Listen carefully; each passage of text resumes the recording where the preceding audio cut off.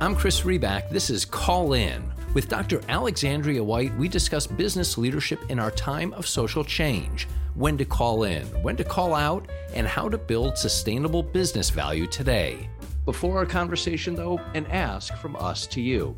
We hope you like these call-in conversations, and if so, we'd appreciate if you'd take a moment, go to wherever you listen to podcasts, and if you're so moved, leave a 5-star review.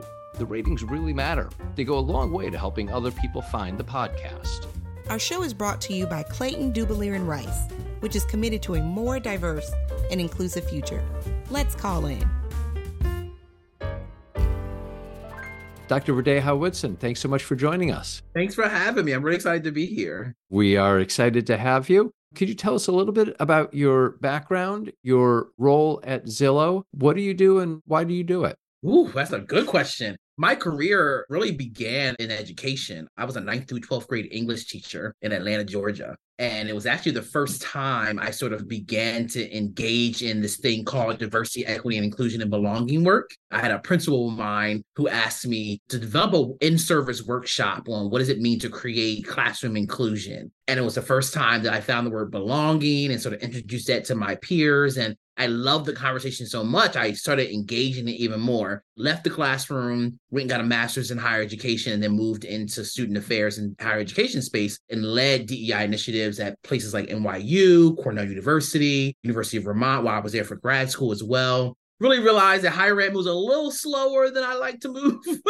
And, there was an opportunity to move a little bit faster and see things try and fail and try again. And so I saw an opportunity to move into the tech space. So at Zillow, I am the director of equity and belonging, and I oversee our data team as well as our internal consultants, if you will, but we call them equity and belonging business partners, similar to HRBPs. And so I help to work closely with the executive leaders of each function to identify and look at their data within their function around representation, hiring, promotions, retention, et cetera, and develop a set of goals that they can focus on that all ladder up to the larger Zillow's goals. And why I do what I do is because it's deeply personal. I think many of us get into this work because we have experienced some level of discrimination or oppression personally. Why I stay in it is for the voices that I don't necessarily represent: women, trans people, people with disabilities, et cetera. So for me, this why is not work, it's livelihood. You were speaking my language. Our trajectories are basically the same. What have you seen? Because we love to say that higher ed is about educating and, getting the next leaders of tomorrow, but higher ed is about a business. It's money. Chris and I both pay tuition, right? It's about money. And so how is that connected? What have you seen in higher ed, also corporate America? How do they connect? In my opinion, higher ed is a corporation with nonprofit status. They operate to make money and to keep the lights on the same way any other business does, to create more consumers coming in, to pay the bill and get the services. For me, the connection is exactly that. It is in the spirit of how do we draw a new set of consumers. The only difference is that, every 4 years you're losing some, right? And you got to replace them. And so both of these concepts are attracting new people to the product, enhancing the product, hopefully, to also be able to attract new people and also to meet the need of the consumer market. For higher ed, the consumer market, for the most part, in my opinion, are the businesses. What is it that corporate needs in terms of skills and knowledge? How do we provide that from an education standpoint? And then how do we pull in the consumers to buy into our product over someone else's? So to me, the only thing that was different was the jargon, and sort of some of the ways in which you manifest the work within the actual organization. But the goal was exactly the same. So the goal of Zillow, I'm a consumer of Zillow, right? Mm-hmm. What specific initiative has Zillow implemented for diversity, equity, inclusion, and belonging? We've done a lot. And so it depends on what part of the strategy you're talking about. So when you look at from a diverse workforce perspective, it's getting out there to all the different spaces where the voices and the people who historically have been kept out of companies like Zillow, where are they? Where do they go to find their new roles? We're not waiting for them to come to us. We're going to them. We're coming to find them. We're making the business case to them while we're the employer of choice. I think another piece of it too is also our ERG programs. We really invest a lot into those to create those spaces for folks from different groups and backgrounds to be able to find community and find space where they can connect with people who come from a similar walk of life as themselves. The one that I'm really proud of, though, is not only do we have a set of 3-year commitments that we commit ourselves to every 3 years, and we're actually up on our last set and we're creating a new set, but we also don't just sit the goals at the top and have no sense of strategy for how everyone contributes to those goals. We're working with each individual leader to understand how does what you do in your function contribute to the larger goal. And so accountability is the initiative there. We're holding each leader accountable for how they're contributing to that particular goal. And so that for me is a real big piece for how we're actually turning that data, utilizing data, turning it into goals and holding people accountable for them as well. How do they react to that kind of feedback? And I'm asking in the sense of curiosity around where you feel we are as a society and maybe where you feel Zillow is in terms of this journey that people like you are advancing. You don't need me to tell you there are questions around effort, around need, around approach. On the one hand, the business case that you just described of going out to identify potential talent so that you are widening the access to talent to Zillow. That was one of the initiatives, right? So who can argue with that? Why wouldn't any company want access to a wide range of talent? On the other side, you're talking about feedback to leaders and managers, some of whom may be open to feedback and others may be less open to feedback. How's that part of your role going? I got really lucky with Zillow. We have a set of executives that it's less about the feedback and more they want to know how. They're not at the what stage. I'm not helping them get bought in on why this matters and why we need to not only build, but also to maintain and sustain a diverse organization. It's a matter of, okay, what's the tangible things we need to get done in order to make this happen? Now, every once in a while, when they look at that data and find that they're not doing as well as they thought they would, that's where it kind of like, oh, wait, hold on, all that work? And it's like, yeah, welcome to the party. This is hard.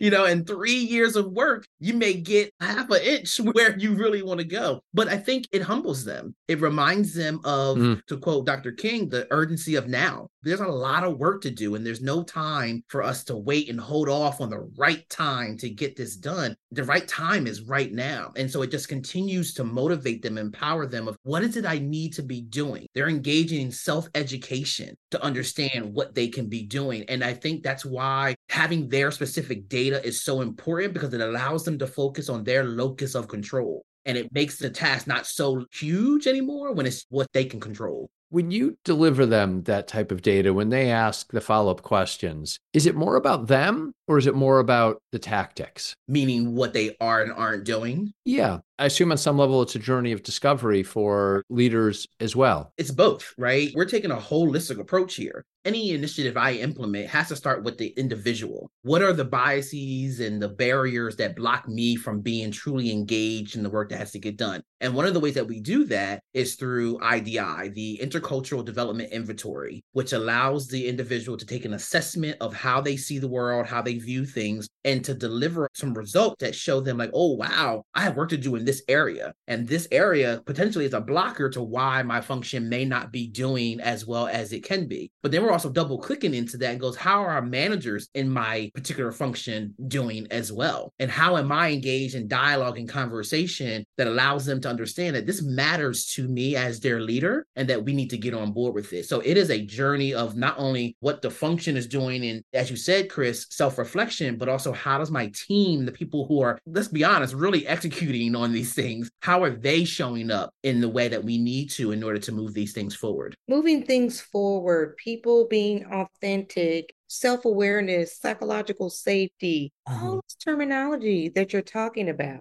You've got to hit some roadblocks in there. What are some challenges that have came about? This is more overarching challenges and not just challenges at Zillow. The challenges oftentimes are this work of diversity, equity, and inclusion hits a personal bone for people. It's very different. I was actually just teaching a course on change models and how organizations enact change. One of the things I told my professor when I was getting my doctorate, I said, yeah, these models are great, but they're not touching on the unique ways and unique barriers that we hit on when we talk about diversity change. This isn't we're going from Workday to Lever, right? We're changing system. We're actually trying to change hearts and minds, and that gets deep into people's personal values. And my daddy taught me this, and my grandfather taught me that, and my mama told me this. So you're unraveling 10, 20, 30, 40 years of socialization. And that's the major, major barrier, but also the fear of what that change means. What I loved about the organization, if we do this change, that's going to leave, that's going to go away. So they're fearing this loss of what they've always appreciated, what matters to them. And so it's always the personal stuff. It's not the funding, right? I always tell people to make the change we need to make doesn't really, in my opinion, cost any money. It's the mental mind shift that has to happen. That is the biggest barrier. Yes, to all of that. When you talk about unraveling years and years of, I heard this, or this is what my family grew up with, it's hard. It's hard. And so we can't do it sometimes in our work in 60 minutes. What is Zillow doing that's intentional that our listeners can take away? I love this question. So one of the things that we utilize is called the New World Kirkpatrick model. Folks listening might have heard this before, a model for assessing education and L&D efforts that really helps to hit at behavior change. And in this model, it talks about it's not just enough to assess the success of your workshops through did I like it and was it great and how many people came and sat through it, but what happened after they left? And it requires the person developing this context to think of the after workshop actions, how we continue to have people play with and touch the skills and the core competencies and practice the core competencies. So at Zillow, we have not just our workshops, but we also have assessments that allow people to continue dialogue. My equity and belonging business partners continue the conversation from the workshop with the leaders in their regular meetings every single month, where we're talking about those skills. We're looking at their IDI assessments and they're coaching them. They're going through what are the areas that we want to work on for you personally as a leader when it comes to diversity, equity, inclusion, belonging, and how do we move forward. So it's an ongoing conversation. We're encouraging managers to have conversations with their teams about the impact of belonging and inclusion on how we do what we do. So we're creating little small curriculum, a video, a short article, something that they can watch really quickly and then have a couple of, 10, 15-minute dialogue. What does this mean for us? It's the repetition. Same way we engage in value setting. We don't just throw the value, well, we shouldn't create the values and throw them on the wall. They have to be repeated every all hands, every meeting. Everyone should be reciting these values. That's how things get embedded. And we're taking that same approach with our DEI philosophy as well. So let's repeat that model for our listeners. What was that model? It's called the New World Kirkpatrick model. How do you advise leaders think about and balance the power or lack of power of metrics and measurement and how to measure what success is, which I guess first you got to define what success is and define what you're measuring. Why I'm asking this is because it's compelling to me that I'm hearing you emphasize it's about hearts and minds. It's about conversations. It's about learning and exposure to other realities that are just different than one's own. And that type of exposure, and one would hope, life learning for any of us. So on the one hand, that's a bit of a prose-oriented approach, a narrative. And yet at the same time, you have mentioned, and any business person will advocate, well, you can't advance what you can't measure. Don't know if you're being successful if you can't measure it. How do you advise balancing the narrative with the math? They're parts of the same system. The narrative and the story, I'll give you a prime example. There's an old documentary called Race, The Power of an Illusion, done by PBS, probably in 1996. Great documentary. And one of the sociologists who was interviewed on the documentary said, during slavery time, if white people just said, we need this free labor in order to build this land and do what we need to do, but didn't necessarily create the narrative that Black people were less than, we might have a different world once the ability or need to have slaves was removed. But because they created a narrative, because narratives last, they exist, they get passed down.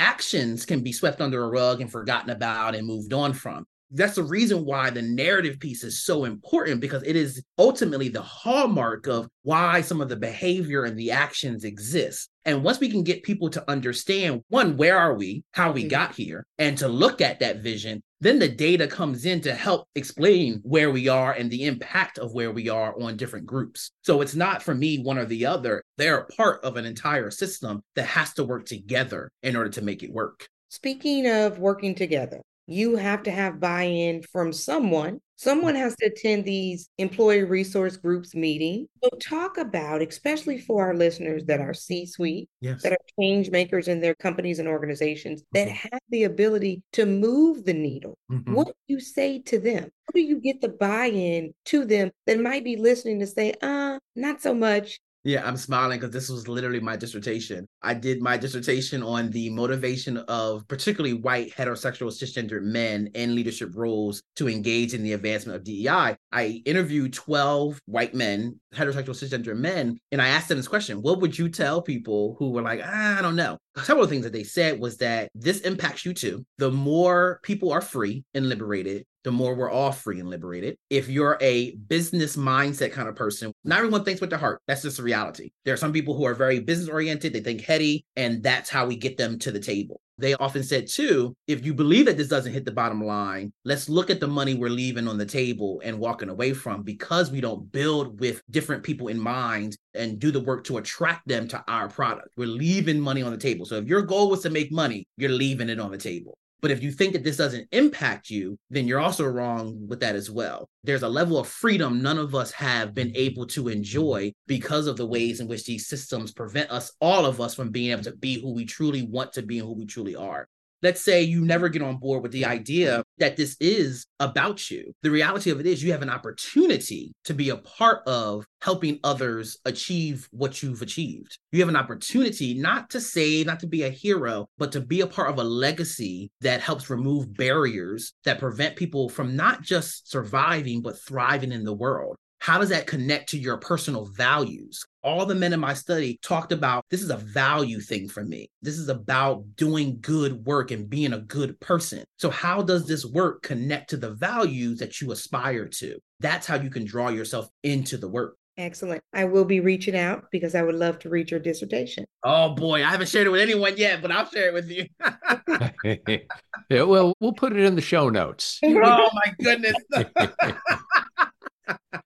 Lastly, for me, and that's interesting. So from a dissertation, having been in a different sector in education and now being in business and technology sector, what has surprised you? Is it what you thought it would be? Is the business world where you thought it would be? Are the opportunities for impact what you thought they would be? What has surprised you? I think what surprised me is that corporate isn't as cutthroat as I thought it was going to be. I grew up watching all the shows about how people, do certain things to keep you from succeeding, which is why I never wanted to go into corporate. And I was like, absolutely not. I'm staying away from it. And it isn't, I guess it can be in some areas, but it's not quite that way. I actually have found a great home here in the corporate space. But I think the other thing, too, is for companies that thrive on innovation, that pace for diversity doesn't really work very well. It makes one wonder, what is the real problem, though? What's the real goal then? Because we talk about innovation and constantly reiterating, recreating, and growing and growing and growing and gaining more, even money. Yet we use that language that they've been using and yet still can't get them on board. So I think for me, those two things have been surprising to me, that if that matters so much, you think that if I can draw the connection between greater innovation, greater, access to money. McKinsey and Deloitte have all done studies that talked about the impact of having a diverse C-suite on market share. And none of that has actually worked on increasing companies' commitment and sustainability of their commitment in the work. Even right now, we see companies finding opportunities to drop their commitment. That to me has been a big surprise. And so you have access to so many touch points. In addition to being a wonderful corporate professional, Zillow, you have your hands in research. You have your hands in an institution of higher education.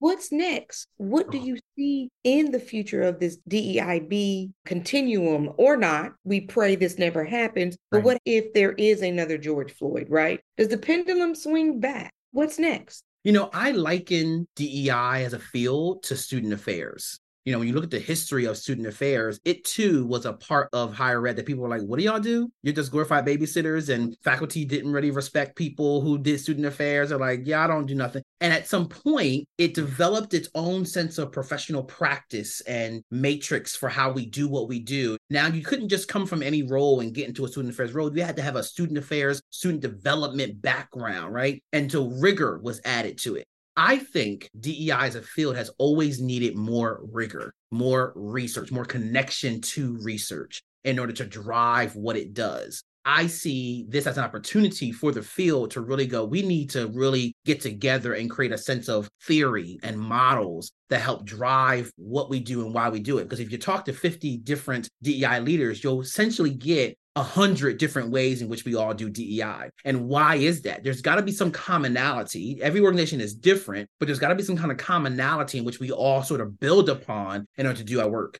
I think that also requires there to be a tighter connection between industry and the academy. And so what I'm also developing is a scholar practitioner identity in which I engage in original research that also is written in a way that people literally can take and go, oh, great, and run with it. Right now, I think the research that we're seeing, leaders go, that's great. I love the results. What do I do with that? And so it doesn't ever flourish into anything. There needs to be more conversation between the academy and industry in order to really make this work. But I also think as a field, we could do better at being more rigorous and setting more standards for how we do this work. Well, I know that I'm getting to talk with two professionals here who surely will be at the forefront of the advancement of the creation of those models. What about the future of DEI in corporations? There's a lot being discussed. We all read the newspapers. We all watch the news, know some of the both advocacy and some of the questions around it. How do you view that? What's the future? I think that we will see, in my opinion, an evolution of the field and the role and where it sits within the company. I have a strong idea that we're going to potentially see a decline in chief diversity officers and an embeddedness of DEI practices and responsibilities throughout existing C-suite leaders. Your chief people officer is going to be required to have a strong understanding of diversity, equity, and inclusion, and not just from hiring a DEI leader, but you personally have experience in understanding what that looks like from a culture standpoint. I think the finance person is going to have that. I think the marketing person from an inclusive marketing standpoint, that each of those body of people have this understanding of how it gets embedded into their work versus having this leader who is an umbrella over it all, trying to fight their way into a table to sort of offer their lens. I think that is going to be one way we see it change dramatically versus having a CDO or a director or a head of. Some people disagree with me, but that's where I think things will end up going. Thank you. That's really, really useful. Really nice to get to talk with you. Thank you for making the time and sharing your insights. Yes. Is there anything that you'd like our listeners to know about any of your personal work, different from Zillow, any academic things that are coming up? Please do share. Absolutely. Well, right now I'm actually working on a draft of an IRB protocol for identifying specific people leader behaviors and actions that lead to team level belonging. I think that people leaders, middle managers are really the heart of how we create and change culture. People leave their manager. They don't leave necessarily the company. They're leaving some experience at the team level. And most of the time, people become managers, not because they're good at leading people, but because they're good at a particular task. And so we got to do better as organizations in preparing our managers to be managers. And so I'm working on a study that helps to identify what are the specific actions and skills that are exhibited that lead to that level of belonging, that create that level of innovation and creativity and psychological safety.